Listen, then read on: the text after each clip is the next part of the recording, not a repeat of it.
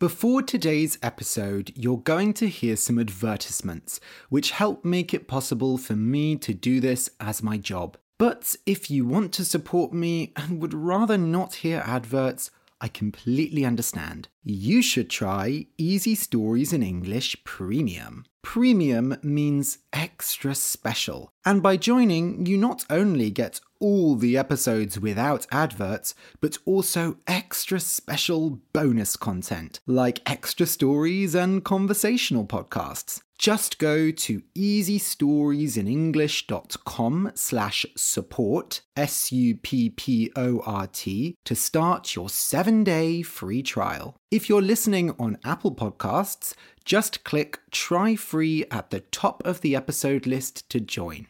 And now, a word from our sponsors. Another day is here, and you're ready for it. What to wear? Check. Breakfast, lunch, and dinner? Check. Planning for what's next and how to save for it? That's where Bank of America can help.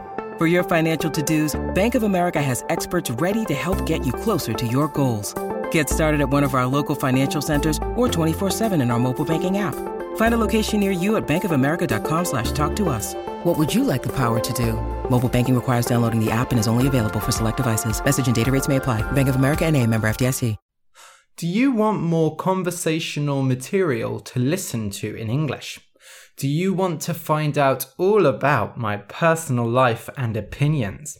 Do you want to learn authentic words and slang that British people use in everyday life? Well then, Elevenses with Ariel is for you. Elevenses with Ariel is a short daily conversational podcast for intermediate learners. In it, I talk about my hobbies, my past, and pretty much whatever I feel like. It's fun and much more relaxed than the main show, and the listeners love it.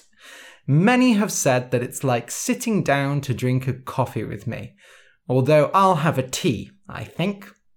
You can listen to the first episode for free at easystoriesinenglish.com/11, ELEVEN, and further episodes are available for $5 a month on patreon.com/easystoriesinenglish, patreon.com/easystoriesinenglish.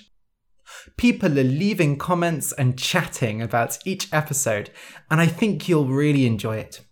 So again, you can listen to the first episode at easystoriesinenglish.com/11, ELEVEN. I look forward to having elevenses with you. Okay, let's start the episode.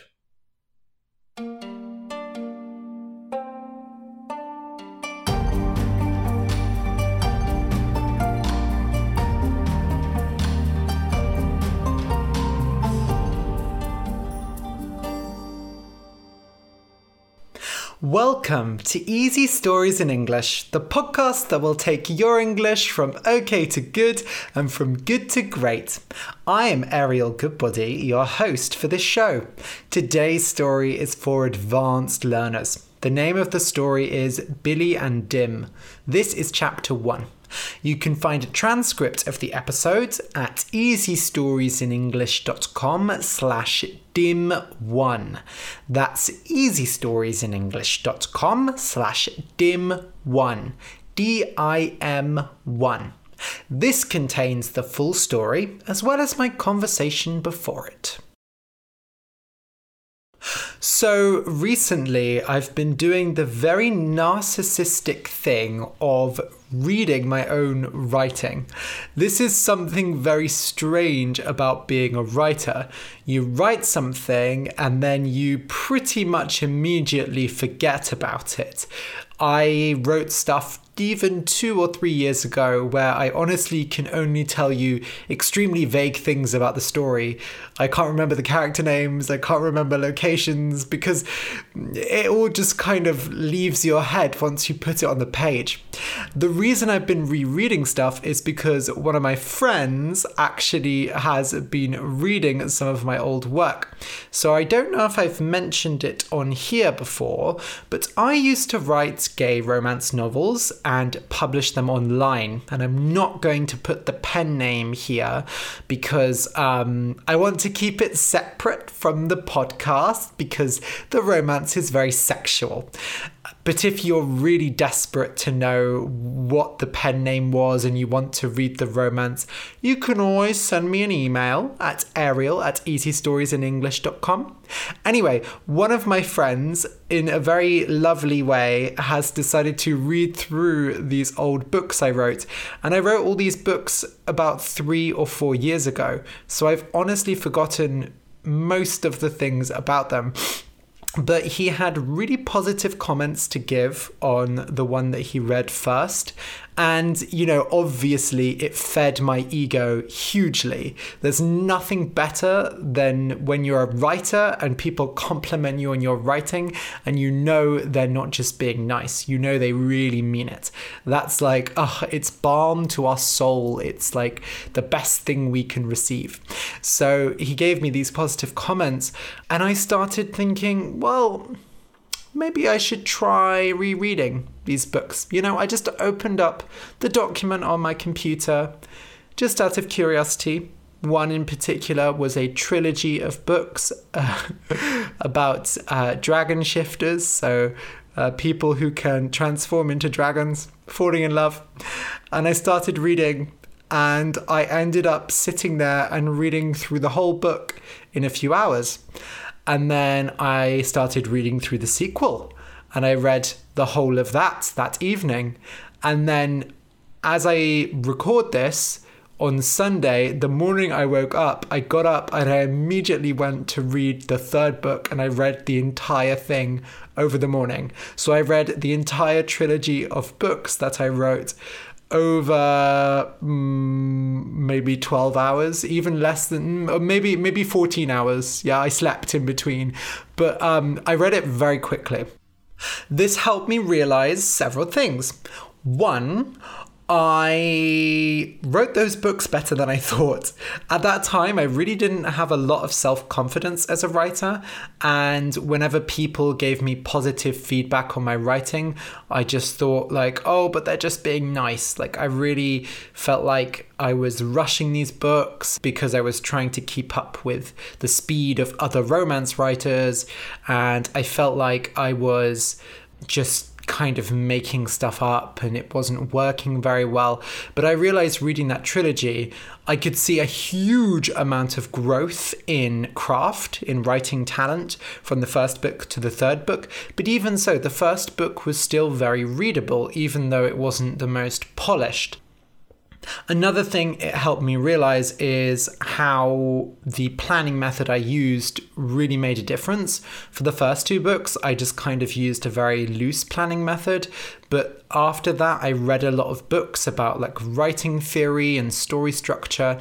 And for the third book, I used a planning method from a book called Story Genius, which is all about approaching the story from the character's viewpoint and focusing on their emotional journey and writing a lot of background work on their childhood and their past before the story even starts. So you write all these scenes that don't actually even go into the story, but they have a huge influence on it. And I really felt like the character arc in the third book was really good. I don't want to boast too much, but I was like, wow, this is a coherent, developed character arc.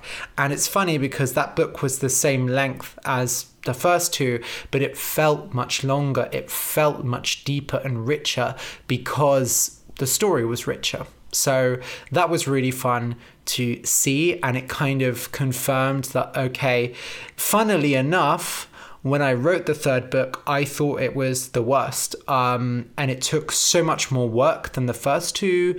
And it was the one I struggled with the most. And I really struggled with like the political messaging because it was kind of more of a political story, which of course made it harder to write. But looking back, even though it was more challenging overall, the end product was far better. So I've decided if I do write a novel again, I'm going back to that method because it takes longer, it requires a lot of work, but I think the end result is really fantastic. The other thing I realized is I love writing romance and I love reading romance. And this is kind of a surprising thing because I started writing romance in my last year of university, and it was honestly because I was really depressed and I needed a goal in my life. I didn't think I would be able to get a normal job and fit into that, so I wanted to make a living as a writer, and I decided that the best way to do that was to write and self-publish romance because it's the most lucrative, it's the most profitable genre at the moment, and probably will always be because everyone loves love, you know? We're humans, we love love, but not everyone loves crime or fantasy or whatever. So I started it purely as, you know, a kind of a financial thing, and I had to, of course, research this genre because I hadn't read it that much before. So I read loads of gay romance books and I kind of fell in love with it. And I forgot this because I worked myself too hard. In the space of about 2 years, I think I wrote 8 novellas. So they were, you know, about half the length of a normal novel. But still, it was a lot of work because I was trying, not very successfully, but I was trying to publish a book every month because that's the rate a lot of romance authors write nowadays. Anyway, after several years of doing this, I burned out. It was too much. I pushed myself too far, and I got to the point where I just hated writing romance for a time anyway. I got a bit sick of it, and I kind of convinced myself that it wasn't what I wanted. And then I started teaching, and then I started this podcast, which of course I love in a completely different way.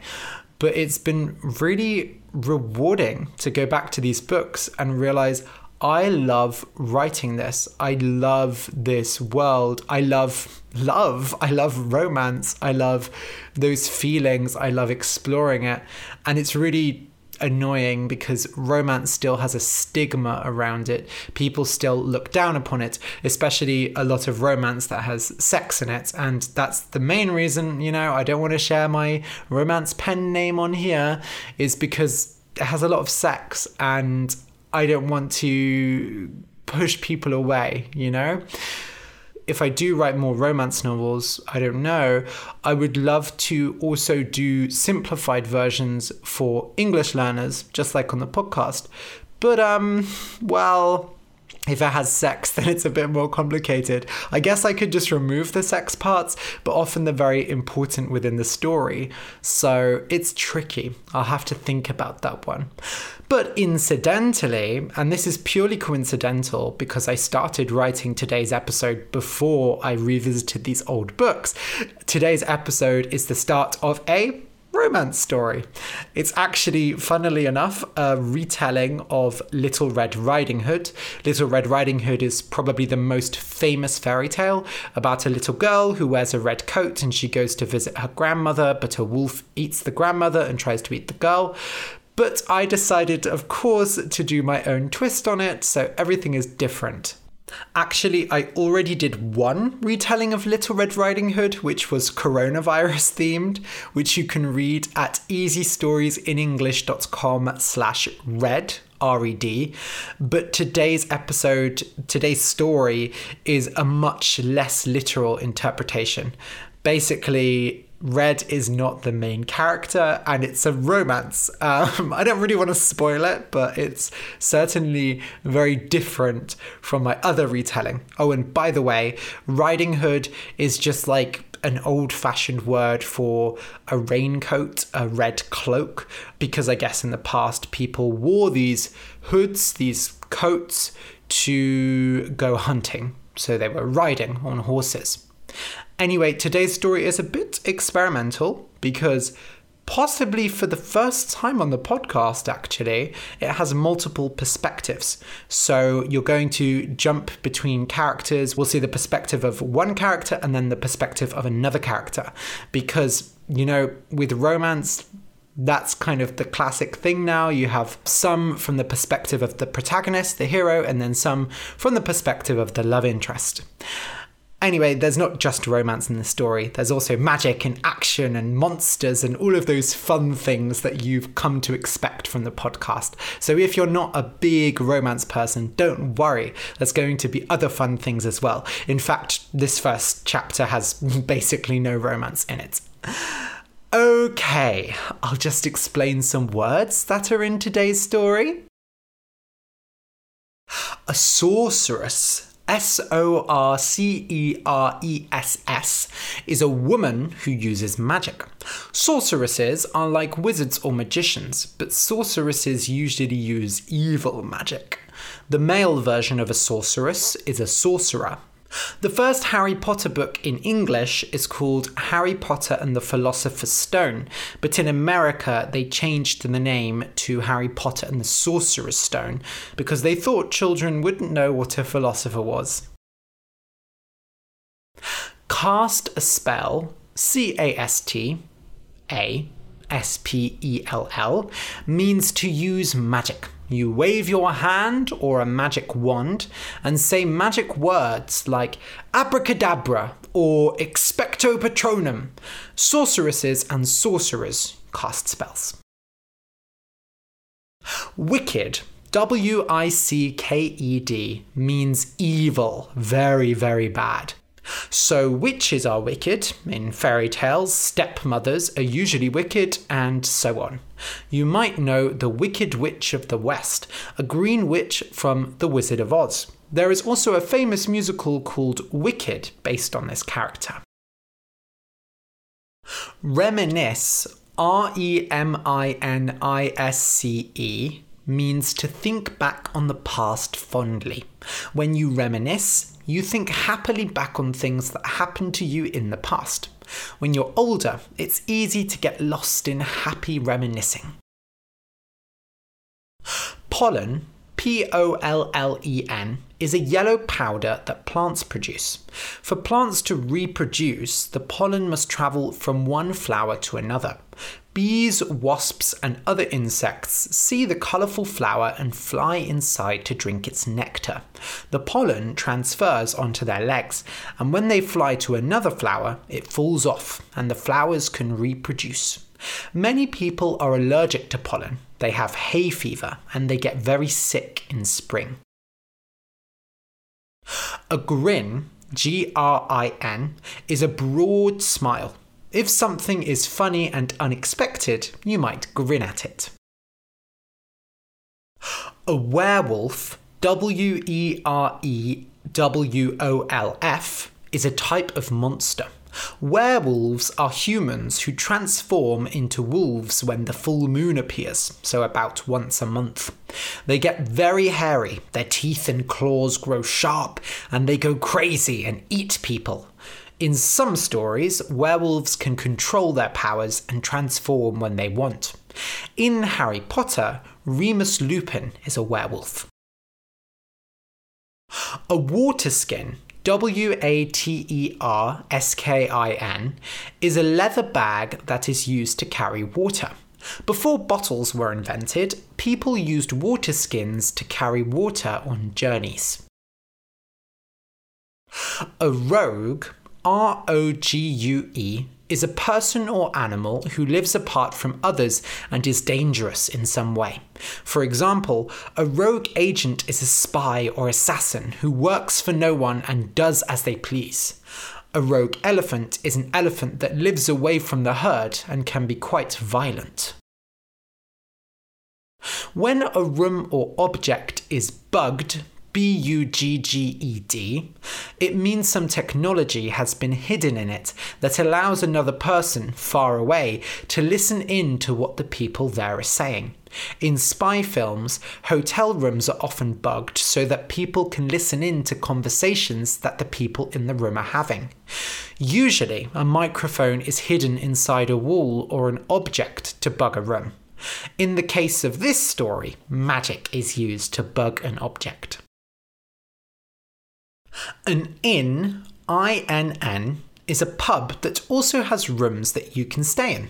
In the old days, before hotels, people went to stay in inns, where they also ate dinner. A tattoo, Tattoo is a piece of art that is made with ink that is injected into someone's skin. People usually get black tattoos, but coloured tattoos are also possible. Tattoos are very painful to get, and they take a long time to heal. Tattoos fade and get wrinkled with age, but some people get their whole body covered in tattoos. Roses, hearts, names of loved ones, and skulls are all common choices for tattoos. If you enjoy the podcast and want more, you can support us on Patreon. For just $2 a month, you can get exercises with each episode, and for $5 a month, you get 11s with Ariel, a daily conversational podcast for intermediate learners, as well as an extra story every month.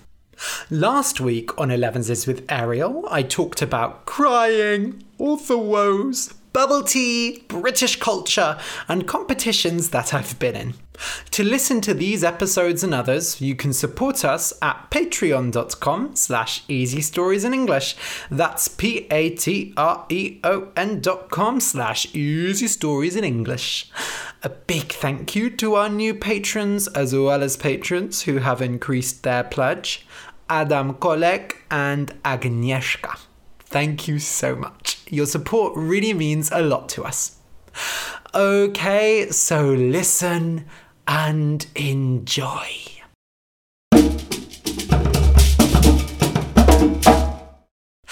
Billy and Dim, Chapter 1. Little Red Riding Hood wasn't so little anymore. In fact, she was a full-grown woman, and not only that, but a powerful sorceress too. The only remains of her past were the red riding hood she always wore, whatever the weather, and her nickname, Red. Billy, for his part, had changed very little.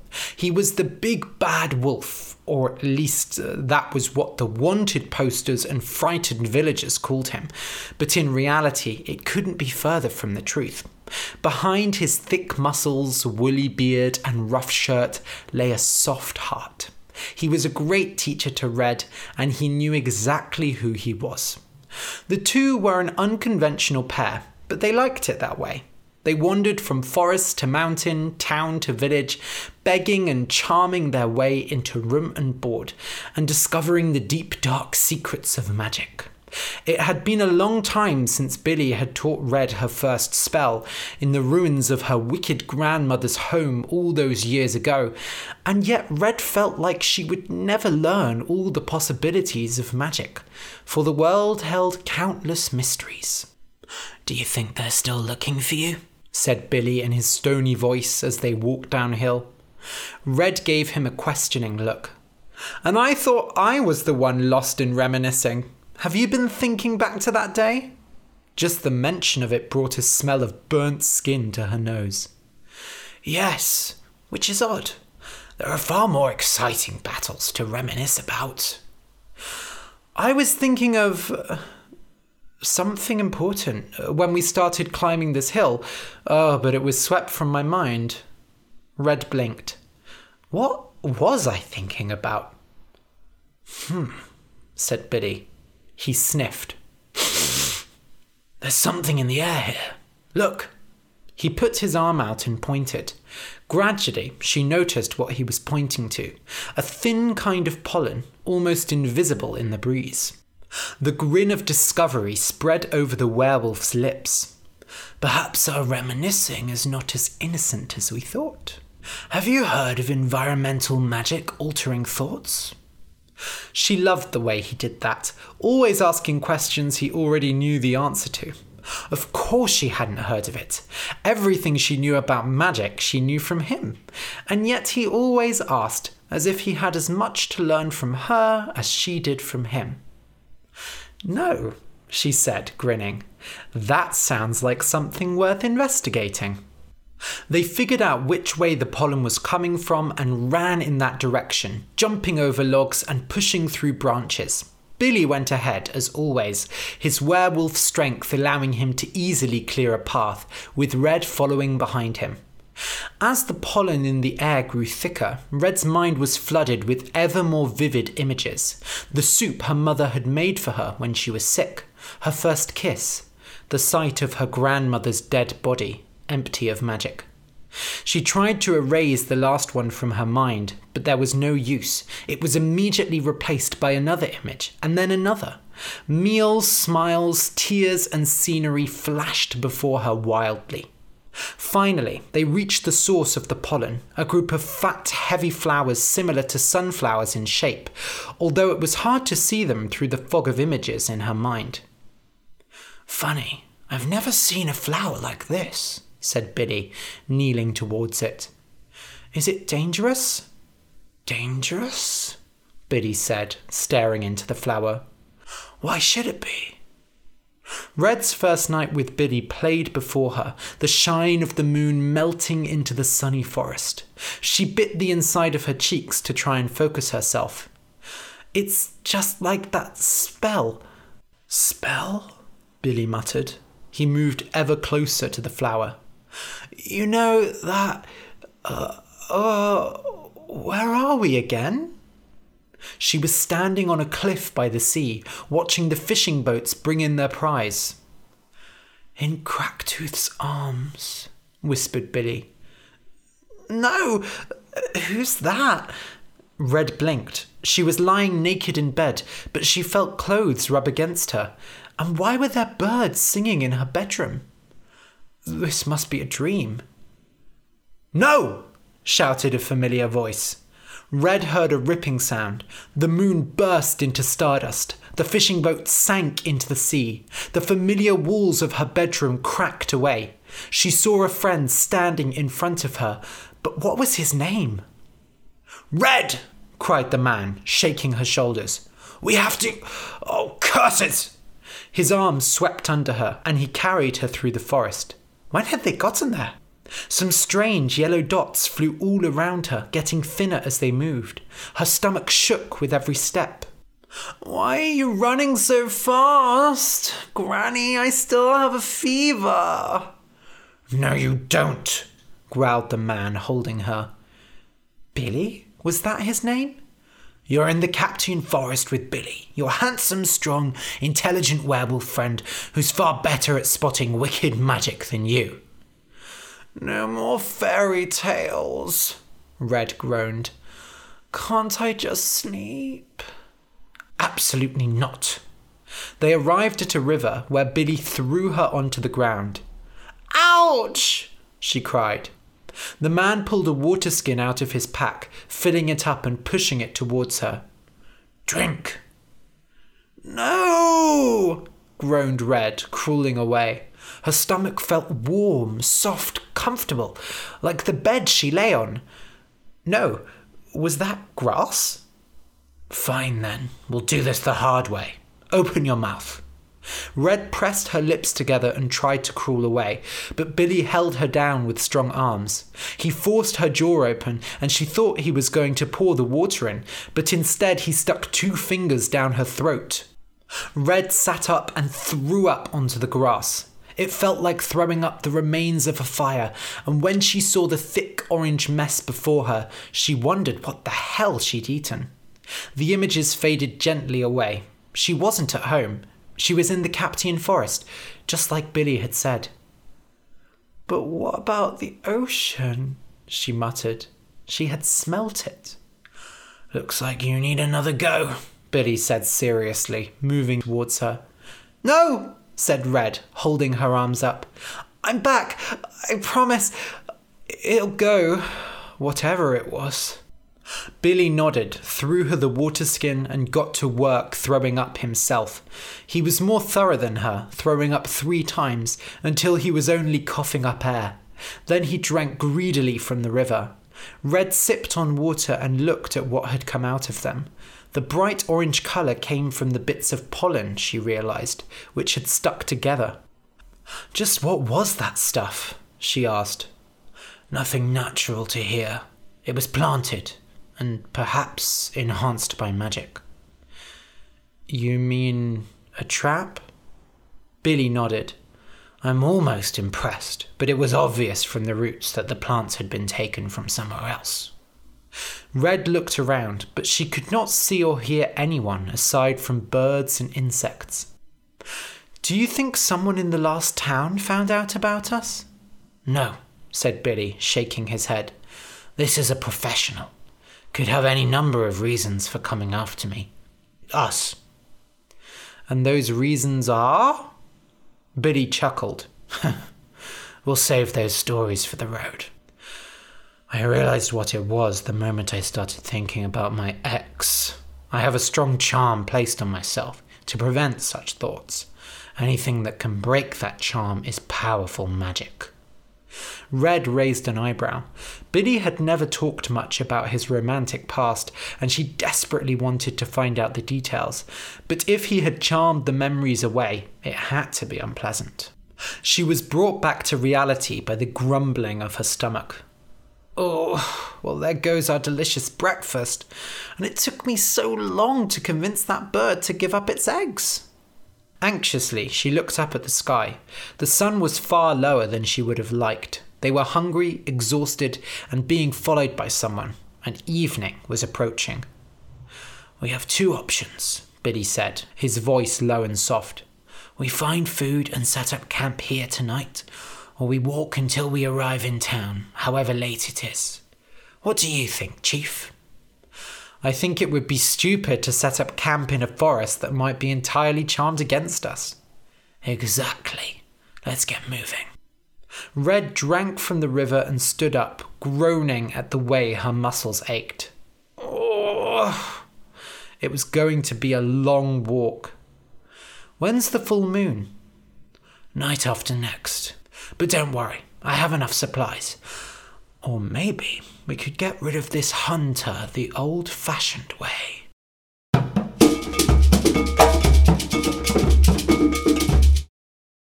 Demetrius. So the rogue wolf was smarter than he looked. Demetrius was quietly impressed. Judging from his appearance, he had thought Billy nothing more than a charming idiot with powerful uncontrolled magic. But actually, the werewolf held a remarkable control over it. As for the girl, he couldn't quite decide about her. He had thought her a prisoner of the wolf, but she was far more independent than expected. Still, there was no doubt that the wolf would rip her apart if she tried to escape, assuming he hadn't already forced her loyalty with a magical contract. Still, he couldn't feel sorry for her. She was dangerous too, and from the report he'd been given about the incident with the girl's grandmother, it was unclear who had committed the murder.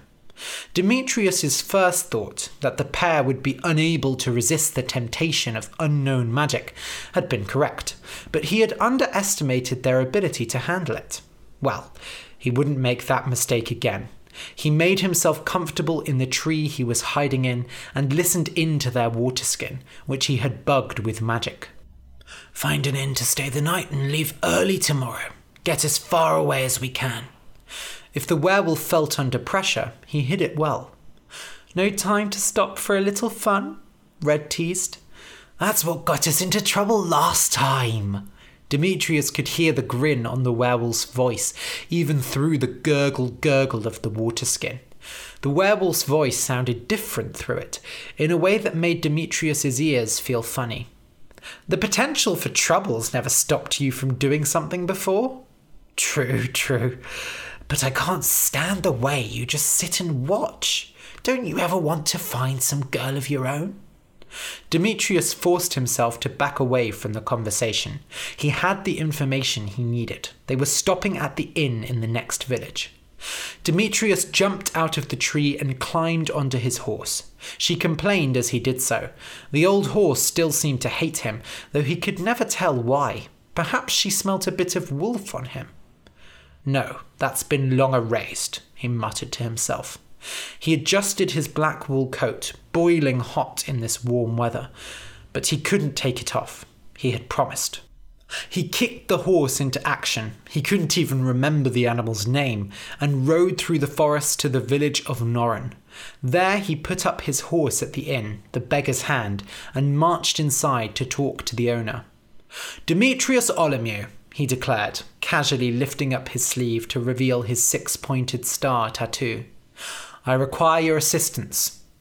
The heavy woman did not look happy at the sight of the symbol, but she grunted and said, What do you need me to do? I'll need to prepare a meal and a room for some particular guests tonight. Would you show me to the latter now? Right this way, oh great one, she said, waving a hand. Demetrius ignored her rudeness and followed her up the stairs. He couldn't prevent a smile from pushing its way onto his lips. Oh, he'd wipe the grin off that handsome face. The werewolf and his student were going to have a lot of trouble tonight indeed. End of chapter 1. If you enjoyed the story, please consider supporting us on Patreon. Go to patreon.com/easystoriesinenglish. That's patreon.com/easystoriesinenglish. For just a few dollars a month, you can get extra episodes, conversational podcasts, exercises, and much more. Thank you for listening, and until next week.